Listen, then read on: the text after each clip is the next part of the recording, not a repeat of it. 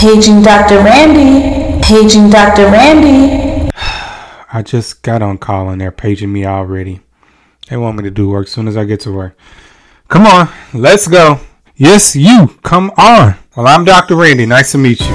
I'm a licensed family medicine physician. Since you're on call with me today, I want to make sure you learn as much as possible. Me and a few of my special friends are here to give you all the tips and info you need to live a balanced, healthy life. Are you ready to be on call with me? I hope so. So let's get it going. Our shift starts right now.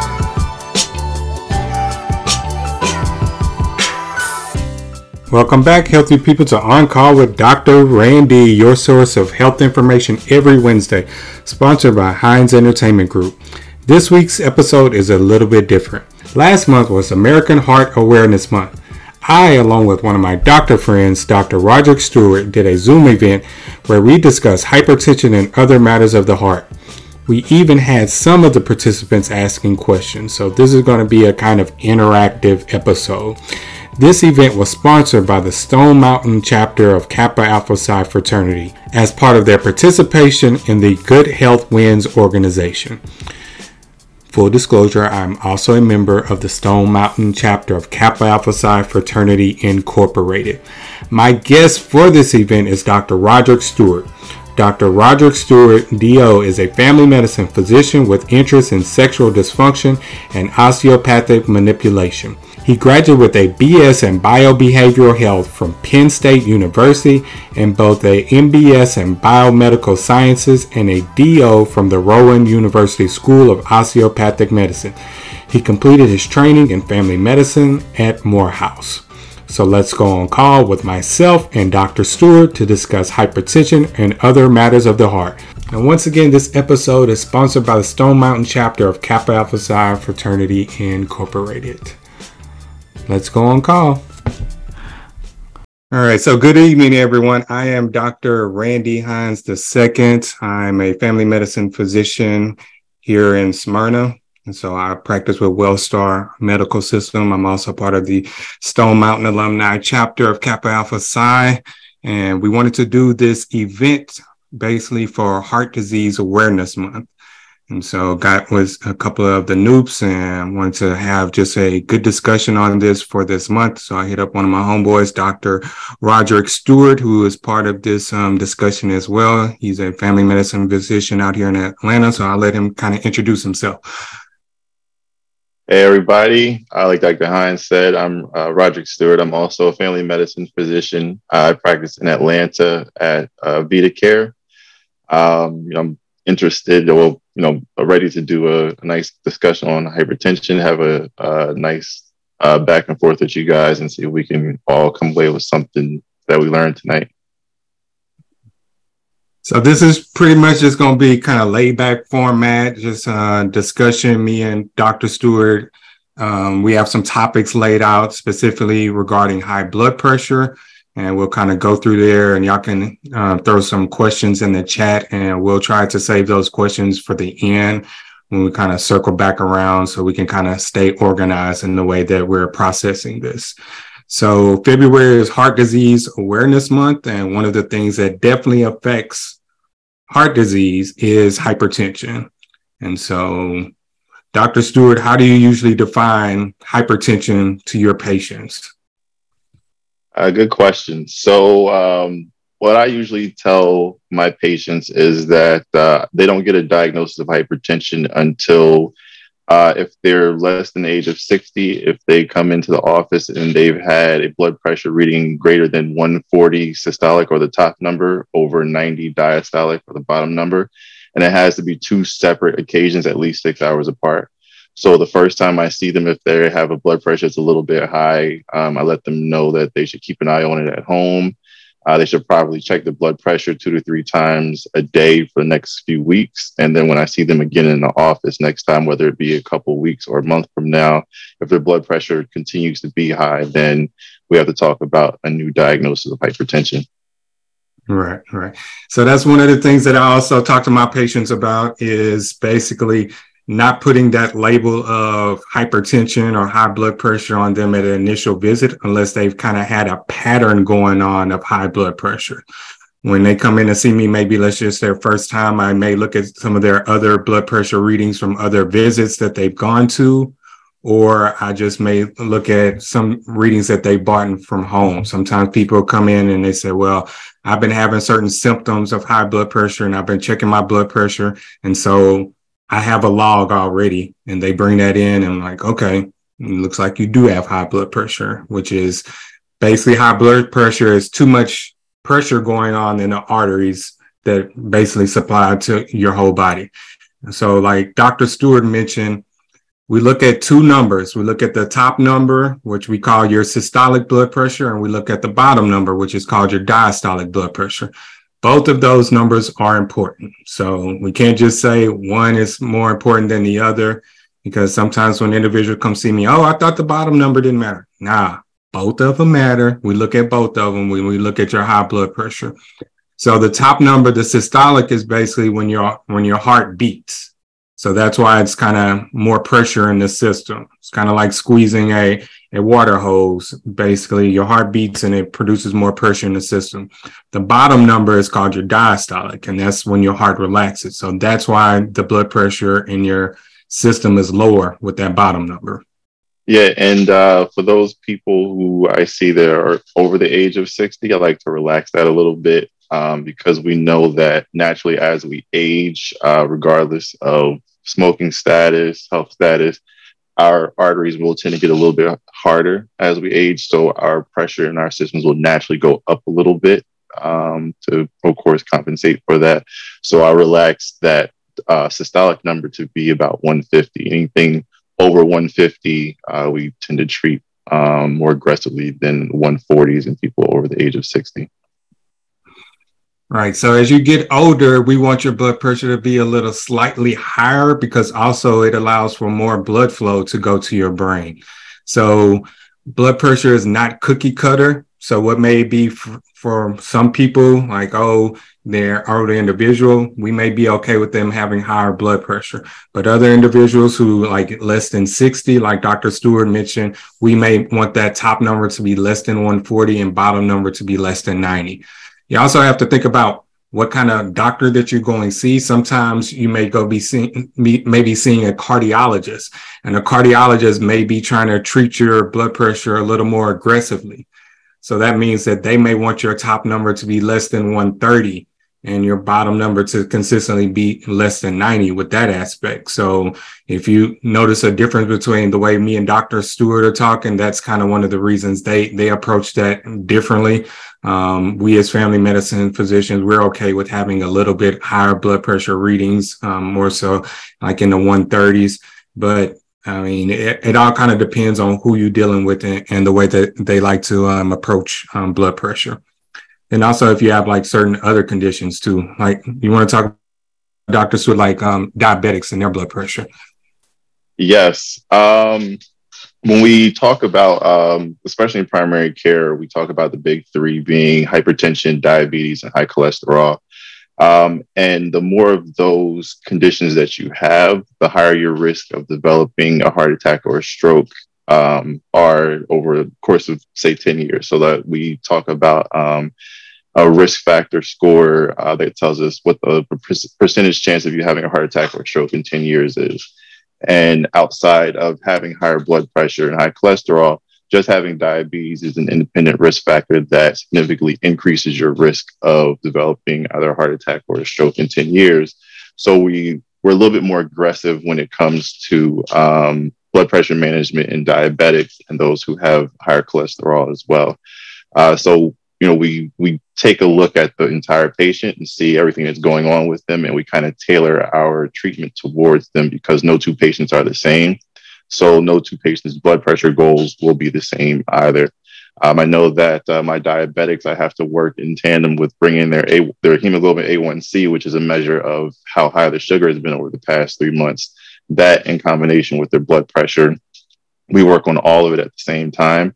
And luckily, both conditions are treated the same way at home through diet and exercise. So I get a little more aggressive with patients who have blood pressure and diabetes. When I tell them you really have to pay attention to what's going on in the kitchen, and get out to the gym, get out on the track and do some jogging or some sort of exercise to get your blood pumping. Okay. I see Brother Martez, you got a question over there? Yes. Well, first and foremost, great discussion, especially considering, this month is, our Heart Health Awareness Month. And it's very important, in being that heart disease is the leading death source in the African American community.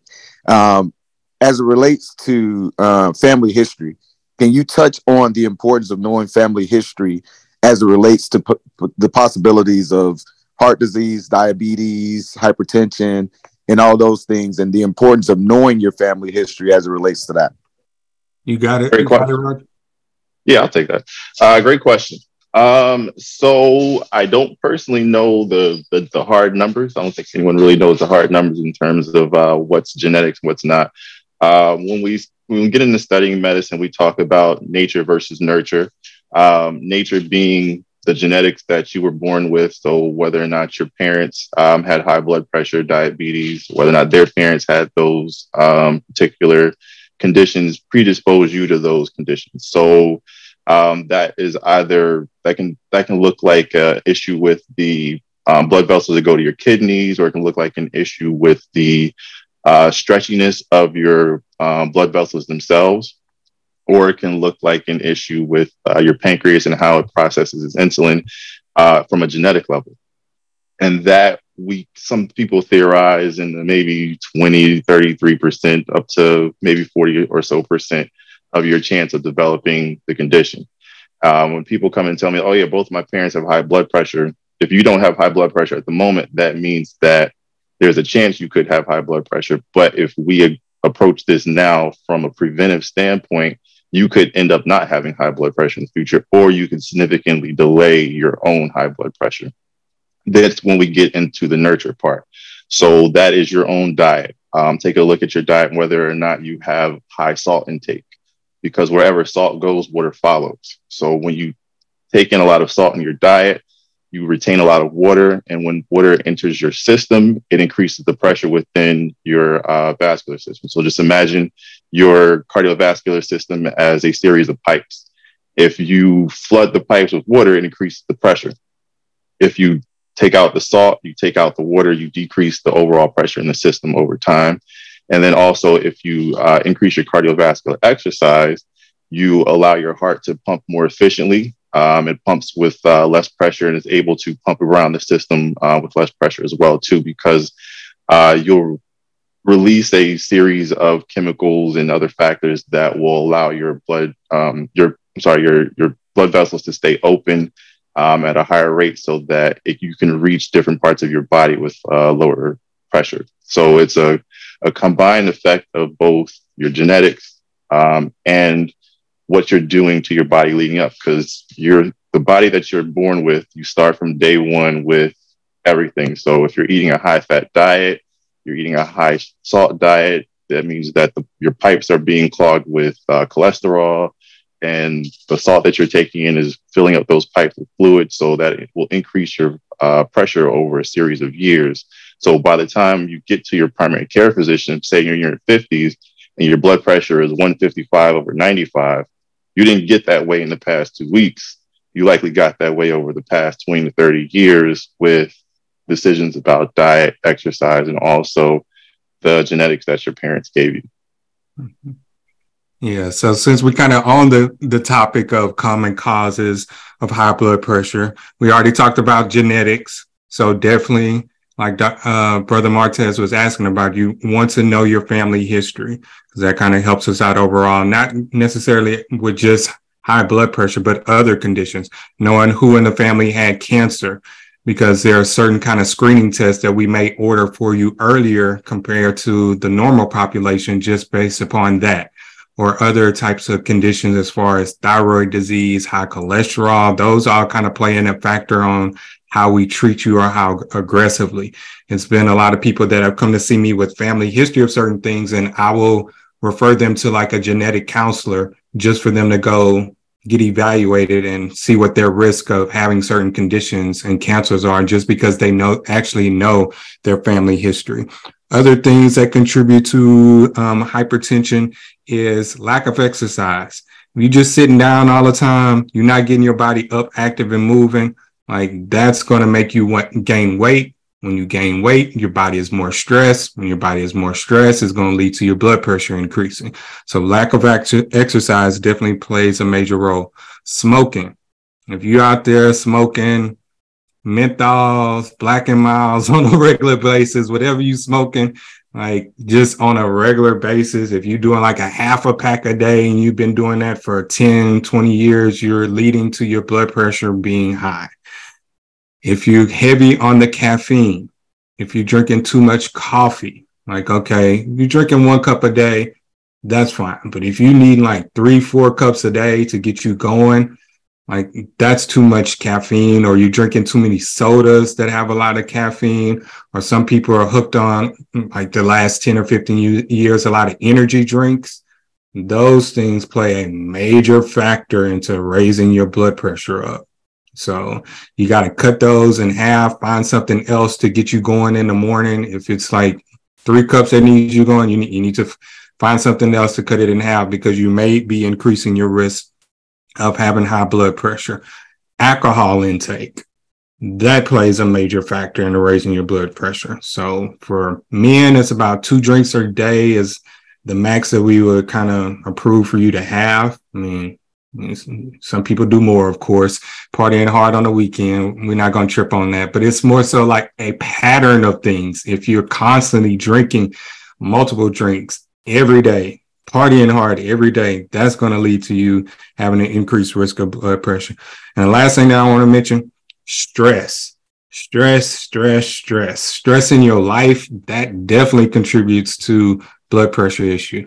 If you're having problems at work, family stuff, like just in general, I've had people come in and that's their primary cause of them having high blood pressure, stress.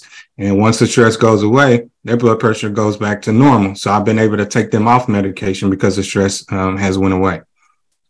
Yeah, I can't understate that enough. Stress is it's often overlooked as a main cause of blood pressure. Like you said, I've had several people that they had issues at work. As soon as they change jobs or they make changes with their therapist, or even they start practicing mindfulness, their blood pressure starts to come down. And I think one of the things that a lot of people do overlook as well, one of the physical things that leads to high blood pressure, is sleep apnea.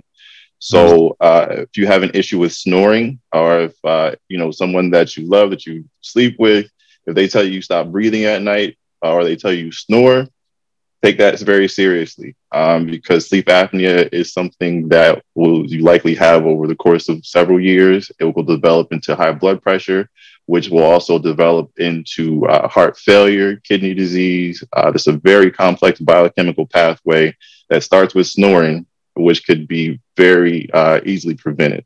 Okay, cool. So yeah, we're going to get towards the end more so information about treatment options for high blood pressure. So the next topic is basically talking about the symptoms of high blood pressure.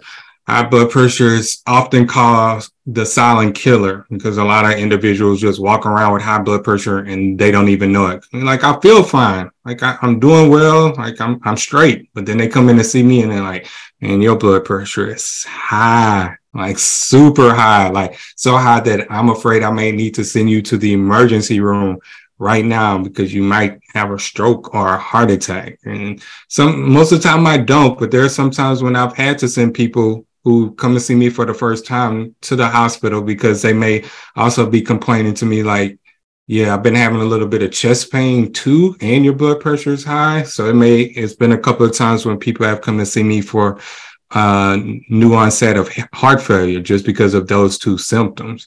So the common symptoms for high blood pressure can be headache, blurry vision, dizziness, chest pain. I've named 4. I'll let Dr. Stewart name a couple of the other ones. Low hanging fruit there, huh? Yeah, so in addition to those 4, what I've seen people come in with high blood pressure, actually one that people don't realize, erectile dysfunction can be its own symptom of high blood pressure as well. When guys come in and like a lot of times they won't tell you that they're dizzy all the time, or they have headaches, or they can't see out of one eye, or sometimes they feel a little weak on their right hand, which are the symptoms that if you're not having a stroke now because of your blood pressure, those are signs of a future stroke coming on, or a transient ischemic attack. But they'll come in and say that their erections aren't lasting as long as they used to, or they're not getting as strong erections as they used to. Mm-hmm. And I'll say, well, how's your blood pressure? Because in addition to heart attack, stroke, those three things we talk about, diabetes, high cholesterol, hypertension, those also affect erections in men very adversely. So the first thing I tell the men when they come in with those issues, and first of all, they want Viagra. I say, well, let's first make sure that your blood pressure is doing well. Let's make sure that your sugar is fine. Let's make sure all these things that we can fix that can be the cause of your erectile dysfunction, make sure those things are fixed before we start talking about medications, because even if I throw those medications on board, it's not guaranteed it's going to fix the problem if it's being caused by your high blood pressure. In addition to that, you can develop certain kidney issues. Some men, they can develop, an acute kidney injury that can show up as one of the first signs of high blood pressure. If, let's say, it's a particularly hot day, you're having some back pain, and you go to the emergency room and they see that you have a kidney injury, and because of your blood pressure, you're not sending a lot of fluid to your kidneys to be filtered. That can show up as a sign, not just necessarily a physical sign, but it can show up as something that we see that maybe point to a problem with your blood pressure. And I think that those are ones I see. Like, you've got a lot of the ones that people spot are usually the headache, the dizziness, the chest pain. Those are the ones that I've seen. Fatigue as well. Body just tired dealing with that high blood pressure. And I agree with you talking about the erectile dysfunction. Those are hard conversations to have. Mm-hmm. We, as doctors, are usually about to walk out the door, and they're like, I got one more thing I want to talk about. Hey man, just get to the point so we can, early on, so we can have that conversation. And I always try to keep it lax and talk to them about it. Do you have problems getting a party started or keeping the party going? And that kind of helps them relax and feel free to talk about that issue. But when your blood pressure is so high, your body is basically trying to supply blood to other areas that are more concerned than your penis at that time period. So it's trying to keep your brain going, trying to keep your heart working. And like Dr. Stewart mentioned, if we can treat the problem, we don't have to necessarily put you on Viagra or Cialis. So if you come having that issue and we're talking about things, it's not like we're trying to hold the medication away from you. We're trying to see, is there some other cause first that we're missing that needs to be treated? And if we treat that first, then we can fix what that is. Because I've had patients come in and that's their primary symptom, and I help treat their blood pressure, or I help treat their diabetes, and then everything else starts working properly. So we got a question from Stokes. We'll go to Stokes right quick. What's up, fellas? How you doing? Good. Awesome. I'm letting some of my coworkers sit in on the call, and a question came up. Do you guys know of any recalls of high blood pressure medicine? So I can speak on it a little bit. So it always kind of varies as far as recalls. It's not as simple as recalls everywhere whenever that happens. So there can be a recall. Let's just say, I'll throw out one drug name, amlodipine.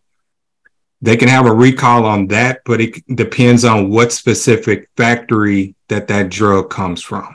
So let's just say CVS may get that blood pressure medicine from factory A, and then Publix may get that blood pressure medicine from factory B. Factory A may be the supplier that has the problem, but factory B doesn't have a problem with their medication, who they get it from. So if you're ever worried about the medication being on recall, you would call your pharmacy and ask them, is there a recall on the medication that I get from you? and they will let you know if we call it there's a lot number. It's a number that goes on the actual pill, and they'll be able to tell you if there's a recall. What I do as a physician, when I'm in a grocery store like Publix or Kroger, I will stop by the pharmacy and ask them, is there anything that they have a recall on that I don't know about? Because sometimes stuff will come on the news before I'm even informed that there's a recall, or patients will send me a message like, oh, I heard there's a recall on my drug. I want to switch to something. Like, let me figure out if that's your drug that has a recall. Yeah, it's a great point. Oftentimes, either you guys are informed before we are, or the pharmacy is because of that. Because it's never like Dr. Hines said, it's never all of the specific drug. It's all the specific drug from a single factory. Or in the case of the past few years, it's been an additive in some of the combination medicines that has been targeted. I think, yeah. So one of my friends from college, he's actually an inspector for the FDA, and he broke it down to me. Once he goes over to India and he inspects their factories, and if they have some sort of lapse in their process and they don't quite meet up to standards, they're going to get all the lot numbers from that particular factory, and then they're going to issue a recall. That recall is going to go to the pharmacies themselves because they actually dispense the medications. And then, of course, the news outlets are going to pick that up. But for us as physicians, when we write the medication, when we give you a prescription, if you go to Kroger or you go to Publix or you go to whichever pharmacy that you happen to go to, we give you one prescription. They'll give you a medication from any host of different factories that make that particular medication. You could have different pills, like different pill colors, different pill shapes. And it's kind of just by chance that you get a recall of medication or you don't. But it's a very good question. And it's something that I think we should do a lot better on in terms of, informing everybody about medication recalls, and also specifically the types of medications, because if they recall amlodipine, everyone is up in a scare about their medicine. Just know that your particular amlodipine is fine, but that also doesn't do well for the public when, your neighbor's amlodipine is higher risk of cancer and yours isn't. You don't know who to trust. Right. And then we don't necessarily know how it goes on the back end sometimes, because sometimes they may switch the factory where they get pills from. And then you come back and tell us and like, oh, my pill was purple last month, but now it's green. I'm like, oh, I don't know. That's outside of me. That's something that goes on with them and who they contract out with. And that's something on the back end that we're not privy to. That's my favorite game to play, is guess which pill this is, when they tell you, yeah, it was an orange oval pill that I had. I couldn't tell you what that medicine was. Yeah, we didn't go to pharmacy school, so we don't know like all the pill colors. We didn't have tests on that. So sometimes, to be honest with you, we lean on the pharmacists. That's their job to know these certain things, and you can ask them those certain questions that you have. If your pill like switches a different color, or you think you got the wrong pill, like no, they can let you know what happened on their end. So next topic that I had written down was problems with high blood pressure and what can it lead to. So one of the things when your blood pressure is high, it can cause problems in all types of different areas. So like Dr. Stewart mentioned, erectile dysfunction, that's one area that it can lead to. When your blood pressure is high, it can cause you to have a stroke. So that's when you can rupture a blood vessel in your brain. It can be a small one or it can be a big one and lead to those type of problems. High blood pressure can also cause your heart to be enlarged. And that's something that we don't want to happen. So there are certain muscles in your body that we're okay with you getting enlarged. If you go into the gym, you hitting them reps hard, you got you some big broad shoulders like Dr. Stewart over there, you got you some biceps and triceps, but we don't want your heart to be enlarged because it's going to give out. So what happens is that when your blood pressure is too high, your heart has to work harder to pump against that system. When your heart has to work harder against the system, you start getting more muscle in your heart. And that's not a good thing. We don't want that to happen. That'll lead to your heart giving out or having some type of regular rhythm develop in your heart and basically having a heart attack or having a arrhythmia that can lead to you having a stroke. Yeah, and to jump in on that, in addition to your heart, your brain, just about any organ you can think of can have an issue with blood pressure. Your kidneys, we like to think that dialysis is primarily a disease of diabetics, but people who have uncontrolled blood pressure for a very long time, their kidneys will also give out as well. Just imagine the kidneys as your body's filters. If you increase the pressure going into the filters, you break the filters. So the things that your body wants to keep, it doesn't keep.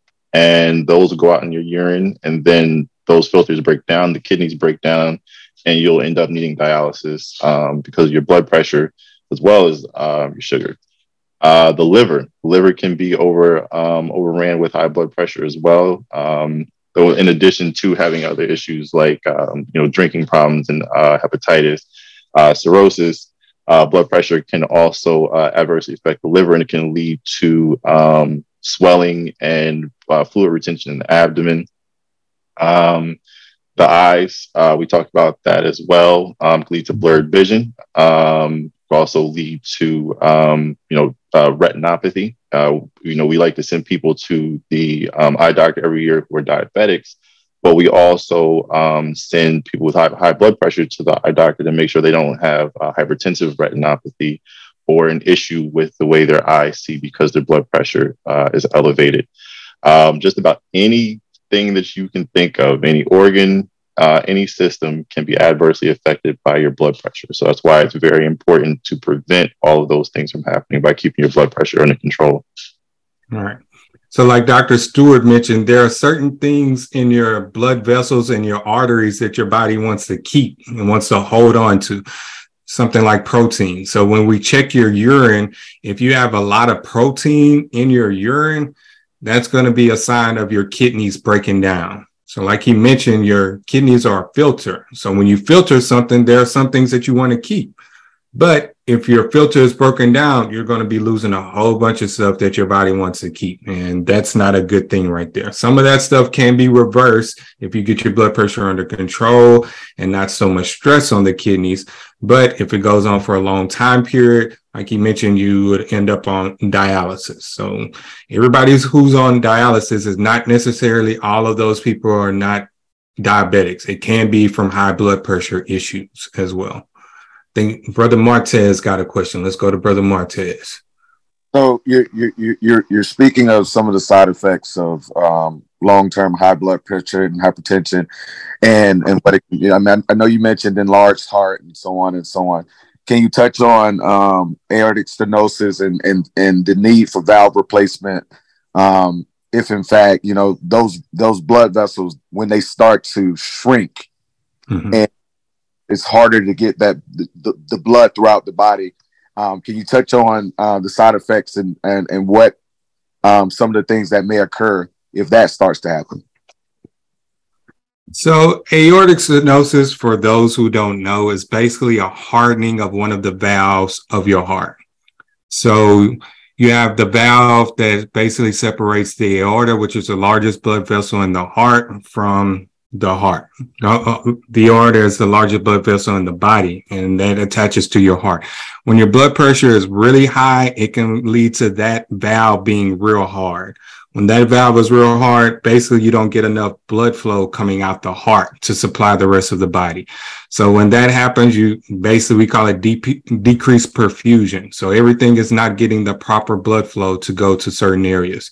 So that valve may need to be replaced if that valve gets too hard. If you're not having enough perfusion to different areas, you're not getting enough blood flow to your brain, you're not getting enough blood flow to your actual heart, which can lead to a heart attack, not enough blood flow going to your kidneys. Everything is lacking in blood flow. So it can kind of create damage throughout the whole body.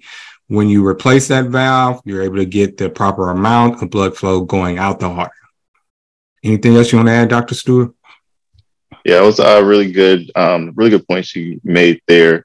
And, just know that aortic stenosis itself is it's a progressive issue. What we usually pick up on is when we take a listen to your heart, we'll hear what's called a murmur. It'll be what we hear is the sound of blood going like whooshing past that valve that's not opening up entirely. And if you didn't know that you had that murmur, then we'll send you for a little bit of evaluation, either with an echocardiogram or whatever the cardiologist may prefer. If we do send you to cardiology for the evaluation, but just know also that if you live long enough, everyone will have a touch of aortic stenosis because the aorta being the vessel under the most pressure throughout your life, it's the vessel that gets all the blood as soon as your heart squeezes. So you will develop some narrowing of that valve over the course of your life. So a little bit of aortic stenosis is okay. Once that stenosis starts to build up to the point where it's like Dr. Hines said, it's preventing perfusion from going to the body. That's when we have to talk about replacing it. So there are some people who have a touch of aortic stenosis and they're just fine at the moment. We like to keep an eye on them year over year just to make sure that nothing changes with their murmur, nothing's changing if they're not developing any chest pain, any shortness of breath or anything like that, that would make key us into the possibility that the valve needs to be replaced. Mm-hmm. Hey, Dr. Stewart, you touched on a very good point when you mentioned, a doctor can hear your heart and listen to a potential murmur. And again, one of the things that, as from a fraternity standpoint, that we've adopted is a heart health series, and that's why I'm asking some of the questions that I am. And so the importance of your primary care physician, if he or she is not listening to your heart when they're coming to see you, you need to make sure that they are, or you need to find another physician, because they have to be intrusive. They have to definitely make sure it's not in one place. They have to definitely be evasive and going and checking in different areas to hear that irregular heartbeat, to hear irregular heart patterns, and so on and so on. Case in point, we were just in Minneapolis. We were doing a heart health series. In St. Louis. And we had one of our brothers who was with one physician for years and was just going through the rhythm, and then went and found another primary care physician.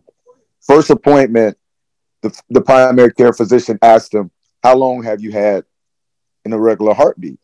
And he was like, "Well, what do you mean? I don't have an irregular heartbeat." He said, "I do." "You do?" And he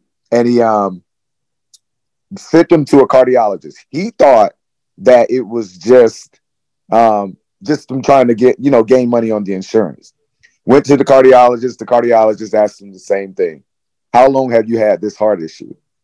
And so he went through the stress test, the EKGs, and so on and so on. He was 38 years old. Ran track at college, was playing basketball 3 to 4 times a week. And the cardiologist and his doctor asked him to pull back the things that he were doing, and mentioned that he was diagnosed with aortic stenosis, and that he's now 51, 52, that he's looking towards getting either a TAVR or a valve replacement, where it was either going to be pigskin, mechanical, or so on and so on. But now, as he's getting older and it's progressively, like you said, getting worse, because like you mentioned, everyone encounters, but he didn't realize his family history, which he would have had to, just as he did, started early with an aggressive treatment. So it's important to have these conversations with your doctors. It's important to know your family history. It's important to ask these questions and to not feel uncomfortable being transparent. Like you said, Dr. Hines, cut to the chase, ask what you want to know, and so on and so on. So you really, really got to be transparent. And I appreciate you both for having this discussion, especially in a forum of men, because, we're so closed-mouthed about our health because we have this Superman complex where we don't necessarily want to share what's going on. And so having discussions like this opens that door of transparency and vulnerability, and it helps so much. So again, thank you both. No problem at all, and thank you. That definitely underscores the points that we're making. I think every doctor has, if not one, several stories about patients that come in and They either haven't been to a doctor in a long time, or they just came in to get their clean bill of health, and it leads to further testing and a diagnosis that may end up saving their life. I know for patients who come in, even just for something completely unrelated to their heart, if I don't do anything else in the visit, I listen to your heart and your lungs. And I make sure that I remember from the last time. If I pick up a new murmur and, it's not something that you know about, then we're going to get it evaluated. And there's another point, a good point that you brought up. As physicians, we don't make extra money off the insurance by sending you guys for tests or putting you guys on medications. I tell my patients every day, it makes my job harder when you're on a lot of medications and you have to go to a lot of things. So I would rather you be on 0 medications and taking care of everything in the kitchen and in the gym, because I don't get extra money from giving you pills. I get to pay the same amount of money no matter if you take 7 pills or 0 pills. I'd rather you take 0 pills because that's less paperwork for me. Mm-hmm. There's less medications that you got to send in on a regular basis. I mean, I'm the same way. My goal is to try to treat everything with diet and exercise. Like, I don't want to throw more medications at you or any at all. If I can control it by just what you put into your body, like, that'll be the best thing that can happen for you. Brother Martez case makes me think about this guy who came and see me maybe like 3 or 4 months ago. He was a younger guy in his 30s. He had a heart murmur, and it was pretty loud. Heart murmurs can be very soft as far as sound, or they can be very loud. The ones that are very loud are concerning. As you get older, you can have some soft ones that are not as concerning, because as you get older, those valves in your heart don't work as well. But the guy that came to see me, he was like 30, 31. He had a pretty loud murmur. I said, has anyone ever told you how to murmur? He said, yeah, like in high school, but they never told me what was the cause of it. I'm like, okay, let's just get an ultrasound of your heart. So we got an ultrasound of his heart. It's an ultrasound of your heart. We call that an echocardiogram. It's basically like how we look at a baby in the womb on a mom. We're doing the same thing for the heart. And when they looked at his heart, he had an abnormal aortic valve. Basically, he had to get a valve replacement of his heart. And he wouldn't have had that done if I wouldn't have just did the simple thing that everybody should do, from doctors to if you go and see a nurse practitioner to a physician assistant. The simplest thing that anybody can do is just listen to your heart and your lungs, because you never know when you may pick up, those people may pick up a murmur or pick up an abnormal rhythm. You may have not had an abnormal rhythm until that point that they listen to it. And it's like, nobody's ever told me this before. Okay, sometimes you drive a car and it starts leaking oil. Sometimes it just happens and we catch it at that time period. So that guy, he had to have his valve replaced. He had to have part of his aorta replaced. Based upon the things that they were seeing, his family members, they all had to go get evaluated. And one of his brothers, something was wrong with his heart too. So that just kind of snowball effect for me, just doing the simplest thing of just listening to his heart and kind of getting worked up from there. Like, he was young. He had like 3-4 kids. He bought me a gift card to Starbucks the last time he saw me. He's like, man, I'm just so happy you basically saved my life. I'm like, all right, appreciate it. About to go give me a nice hot chocolate with this gift card though. But it's the simple things that people should do just to basically keep you alive and healthy, that some people just don't do because they may be overworked or just kind of get in that wheelhouse of just doing things on a regular basis and missing certain things. So I think we got a question from Rick Pace. Let's go to Brother Pace. Thank you. Phenomenal discussion, brothers. I appreciate both of you for sharing your knowledge on this. Dr. Stewart, I want to jump back for a second. You touched on issues that sleep apnea can cause, and you said that it starts with snoring. Can you touch on that a little bit? Because I never snored until probably the last few years, to my wife's behest. And my dad actually recently got sleep apnea and got a CPAP. So I just want to kind of understand the connection between snoring, sleep apnea, and what that could potentially lead to. Okay, thank you. That's actually a very good question. So it's very complex, and I'll try to distill it down, I guess into a couple of sound bites here. So as we age, or some people even when they're young, the soft palate, the part in the back of your throat where you're sleeping, that can collapse when you sleep. So when you're asleep, everything is relaxed. That part of your breathing apparatus can collapse on itself, and you can stop breathing because that airway, that connection is cut off. For people who are a bit larger, if their neck is a bit larger, they have more fat around their neck. Men, a little bit older, I think older, like 40 to 50 range, that we have a higher risk of that developing. And as you sleep and you stop breathing, your brain senses that and will wake you up throughout the night in order to open up your airway. It'll do this several times. So when someone who was suspected of having sleep apnea, they go get a sleep study, they'll tell you how many times throughout the night you actually stop breathing. Then your brain will rescue you from that. And over time, your brain picks up that as a decrease in oxygen, and it sends certain signals throughout your body to increase your oxygen carrying cells. And that also will send as a notice that you're probably not getting enough blood to your brain. So your body will naturally increase your blood pressure over time through sleep apnea as well. It'll increase the pressure to your lungs as well through a similar mechanism. And that's a cascading effect that will lead to higher blood pressure, higher pressure in your lungs, higher pressure going to the kidneys, and it can lead to heart failure, kidney failure, a lot of different things. And it starts with just the fact that you stop breathing when you're sleeping. Your brain tries to protect you by sensing that you're not sleeping, and it wakes you up. So you'll be more tired throughout the day. You'll probably want to take naps. And then that'll also trigger the release of stress hormones, which will also lead to increased blood pressure. So there's so many things that lead back to this redundant cycle that increase your blood pressure through snoring and through sleep apnea, which will, over the course of 10 to 30 years, all those things little by little will start to wear down your body and wear down all of the apparatus that you have. So it's very important that, if you are snoring now, one, get a sleep study to make sure that, because there's a difference between snoring and sleep apnea. You can snore, and as long as you don't stop breathing, that's not sleep apnea. But snoring is a sure sign of sleep apnea. So they're not mutually exclusive, but they're very, very closely linked. And then if you do get that test done and it says you have sleep apnea, there are, of course, CPAP is the machine that you place on your mouth when you're sleeping to make sure that there's pressure that's going into your airway to keep your airway open at night.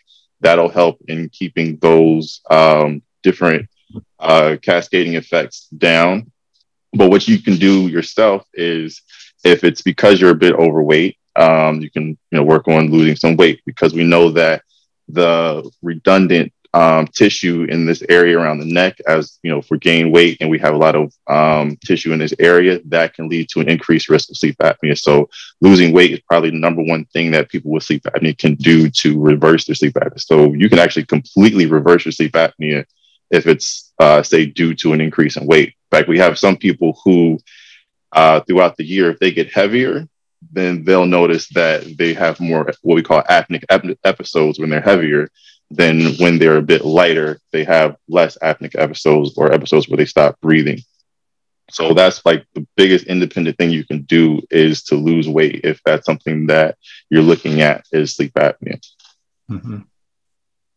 All right. Thanks a lot. So, Brother Pace, about how many hours of sleep do you get a night? Just an average. I shoot for 8, but pretty consistently, I'd say 6 to 7. Okay. So like Dr. Stewart mentioned, that everybody who snores doesn't necessarily have sleep apnea. So if you came to see me as a physician and that was your only symptom, the way our health system is set up, I technically could not order a sleep study on you just because you told me you were snoring.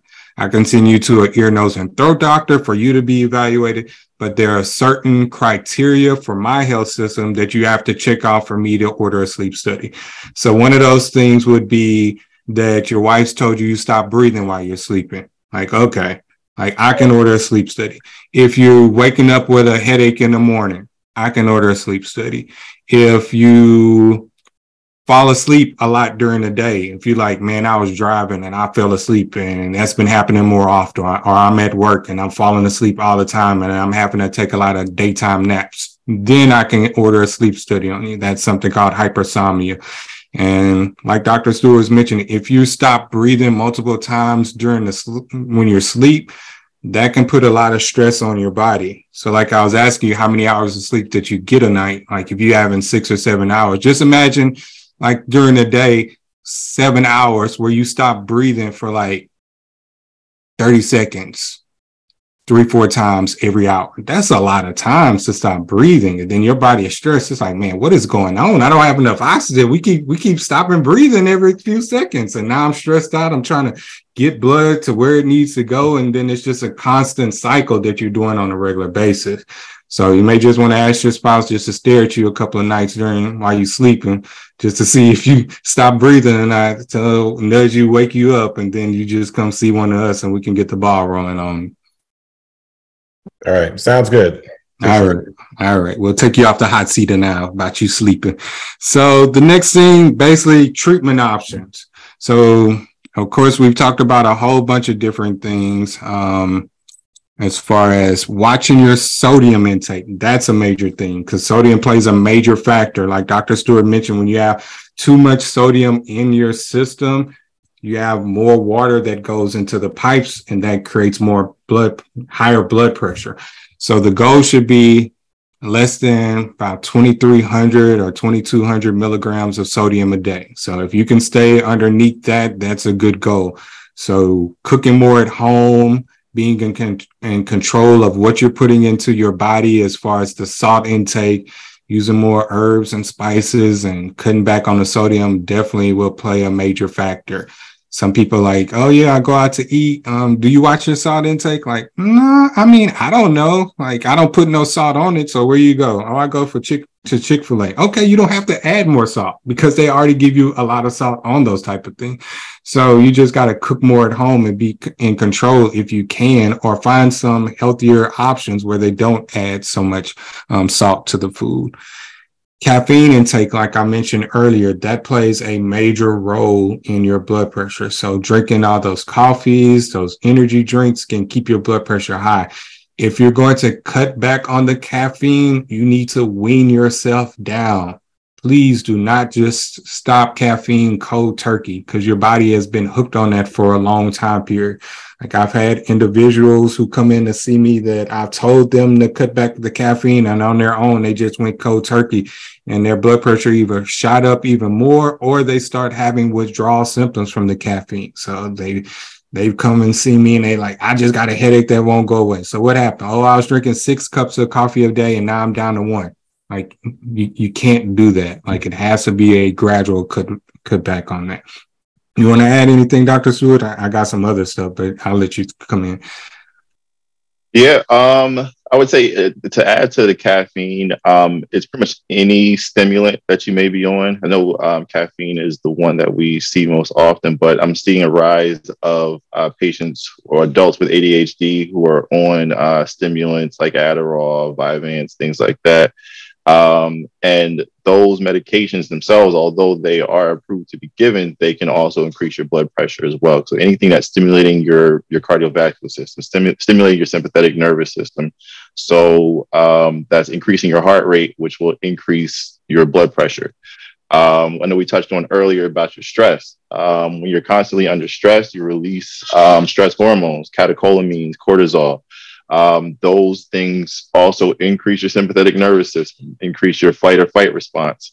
And although that response is conditioned and it's evolved to get us away from danger, like running away from something that could kill us, when we're constantly under stress, work, home stress, bills, those things also induce that same response in us, but that response is only built to be used on a very short basis. But when the thing that your body thinks is killing you is on your neck 8 hours a day, and that response is going through your body 8 hours a day, that means your heart rate is up 8 hours a day, your sympathetics are up 8 hours a day. So all those things are wearing down your body over time. So, we're not just giving lip service to keeping your stress down. Investing in a therapist and keeping your stress down is very important. Taking all of your vacation days will help bring your blood pressure down. Not just leaving those on the table will definitely help out with that. And, as we said, starting in the kitchen, less sodium, making sure that your fluid intake is as much water as possible. So, that means, we're not drinking soda. We're not drinking juice throughout the day. We're not drinking coffee all day, because those liquids have other things added to them that will increase your blood pressure. But you still need a minimum amount of water every day to make sure that your body is working properly. Increasing, fruits and vegetables that you can take in your diet. Cardiovascular exercise. So when we talk about exercise, I like to separate exercise in resistance training and cardiovascular exercise. I encourage resistance training to a lot of people, more so for treatment of diabetes, because when you work all of your muscles, that actually causes you to use up all of the glucose that you have in your bloodstream to go to those muscles for energy. But for people who have strictly high blood pressure, I like to encourage a little bit more cardiovascular exercise. So that's exercise that will get your heart pumping. So that can also be weightlifting, but for a lot of people, it's running, it's doing something like, playing basketball, doing something active to get your heart rate up. And we like to get to a certain range that's different for every person. Consult a trainer or someone else to tell you specifically what your fat burning zone or your cardiovascular zone is for exercise. So doing, I would say, at least 30 minutes a day, 3 or so times a week will go big strides towards helping keep your blood pressure down, because it's not just that exercise in the moment, it's what that exercise does to your body, your metabolism after that. So that one exercise session can be felt for days afterwards, because it'll automatically increase your basal metabolic rate and it'll automatically change the way your body utilizes energy. So that cannot be said enough, that we know we said it several times, diet and exercise are going to be keys in treating this. That's what I got for you. You want to start talking about meds, we can start talking about meds too, even though neither one of us wants you guys to be on meds, but we can start talking about meds too. Yeah, so let's get the conversation going on medication. So I'll kind of talk about from my standpoint, and then you can kind of talk about from your standpoint what causes you to put somebody on medication. For me, it's kind of case by case basis. So if someone comes to see me and their blood pressure is like really sky high, and either they're having symptoms or I've seen a pattern based upon other office visits that they've had, like they went to the urgent care for something, or they went to like see the asthma doctor, and I'm reviewing. What I always like to do is review all your visits and see a pattern. Like, okay, you've had high blood pressure from what I'm seeing the last 6 months from all these visits that you go to. And then I will go talk to them and have a conversation, because sometimes it's sad, but people don't like coming to see us, and they're nervous and they're anxious and they get stressed. Some people, I get it. I don't like coming to the doctor. All right, that's cool. But I need you to check your blood pressure outside the office. And so usually I have people go and check their blood pressure outside of the office. That means you go home if you're not having any symptoms and your blood pressure is not so concerning where I feel like I got to put you on something there today or send you to the hospital, that I'm going to bring you back in a month to 6 weeks. So you're going to check your blood pressure for me at least 3 to 4 times a week. You're going to bring me a log, like you're going to write it down, or you're going to get you a blood pressure cuff that syncs up to your phone. There's a lot of blood pressure machines that you download an app and it'll send the readings directly to your phone. So that makes it easy for us as a physician when you can pull up that app and it has it all logged in and shows us a graph where you've been for the last 4 to 6 weeks. If you come back and show me that, of course, I'm going to tell you also like the other things that we mentioned. You need to watch your diet. You need to exercise, all of those things after I've got a good history. If you've been eating right and exercising already. If you come back and you see me and your blood pressure is still high and you made those changes, then we're going to have a conversation about medications. And it depends on other conditions that you have. Like if you're a diabetic, I may need to put you on a certain medication. And if you're not a diabetic, there are certain medications that work better in us as far as Black individuals. So I will lean more towards those medications if I put you on something. And when I put you on medications, I'm going to also inform you why that I feel like it's warranted at that time and why I picked that specific one. Because sometimes people come in with a list and they're like, well, my granny's on this and I want to be on this. Well, your granny has this and that, and that's why she's on that. And you don't have any of those things. And this one will work better for you and your condition, and has less potential side effects than what your granny had.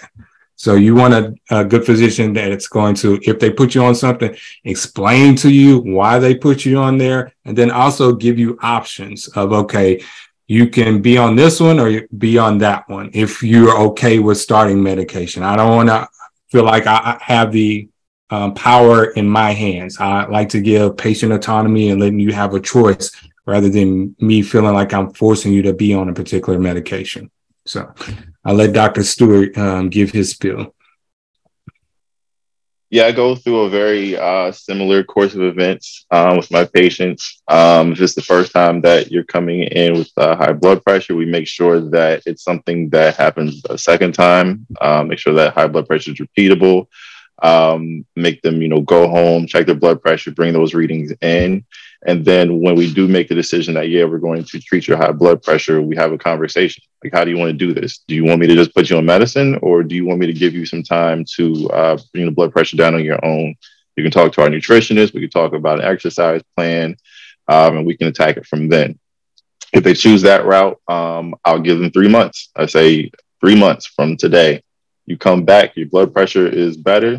We don't have to have this conversation again. We'll just continue looking at your blood pressure. If it's still high, then at that point, we have to talk about medication, because it's not so much that I just want you to be on medication.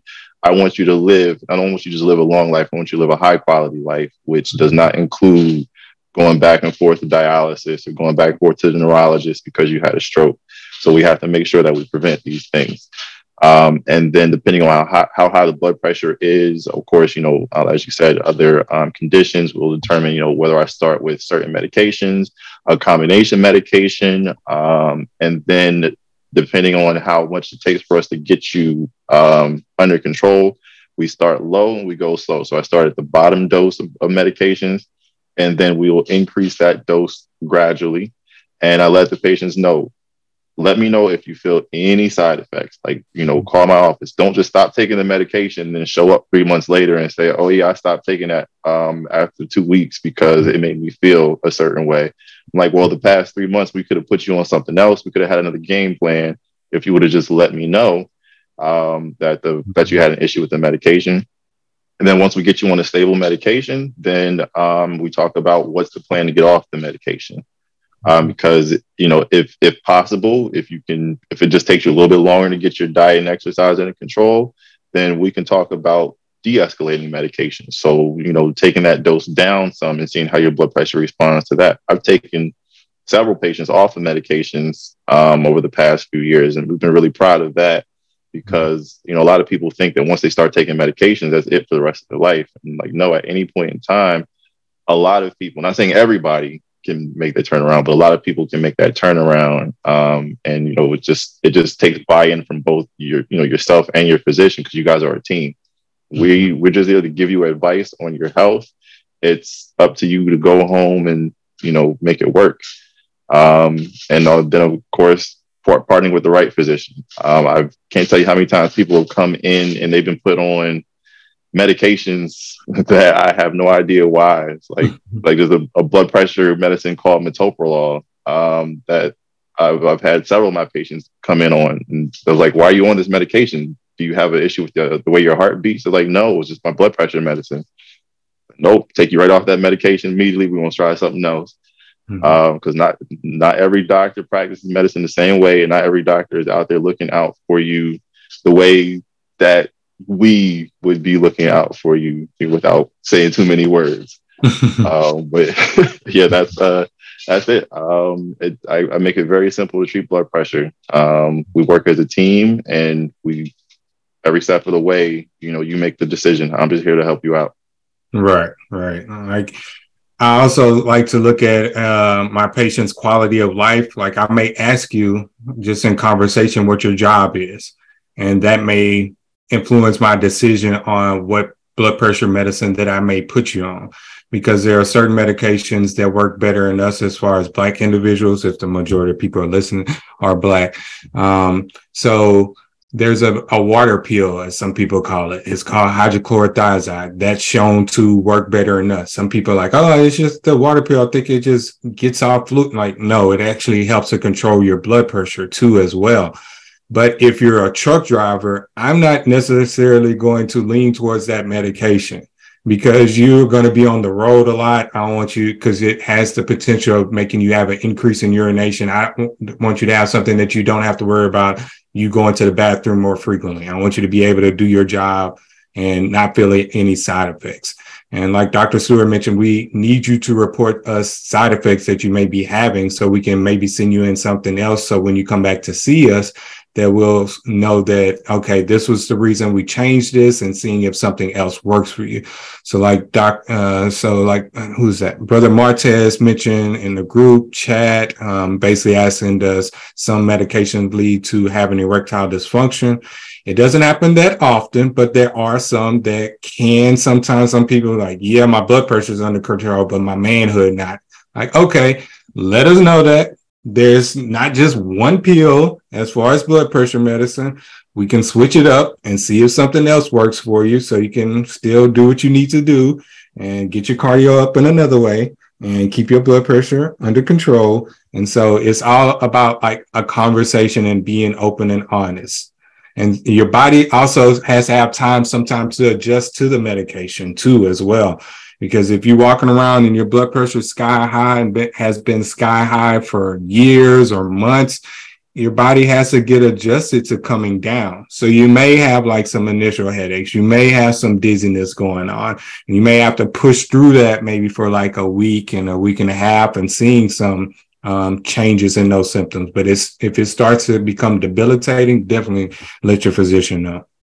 So I think we're getting close to the end. So as we wrap up, are there any kind of lingering questions going on that we haven't kind of touched on that people wanted to ask us?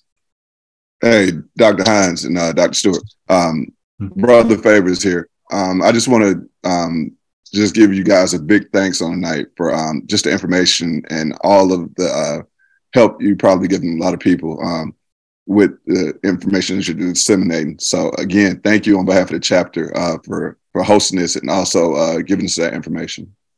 You're welcome. You're welcome. No problem. We're here to keep everybody's health under control. If y'all haven't heard anything today, diet and exercise and what you put into your body is a major component of keeping your blood pressure under control. And if you don't have a primary care physician, look them up, try to talk to your network. That's the easiest way to find out a good physician that you can go see. Talk to your friends, talk to your family members, see who they're going to see, and basically establish care with someone. You don't want to wait till something happens that now I need a doctor. No, you want to get someone before. All right. So if there's no more questions, I guess that's it. We're wrapping up. Thank you both for that information. Yeah, thank you all.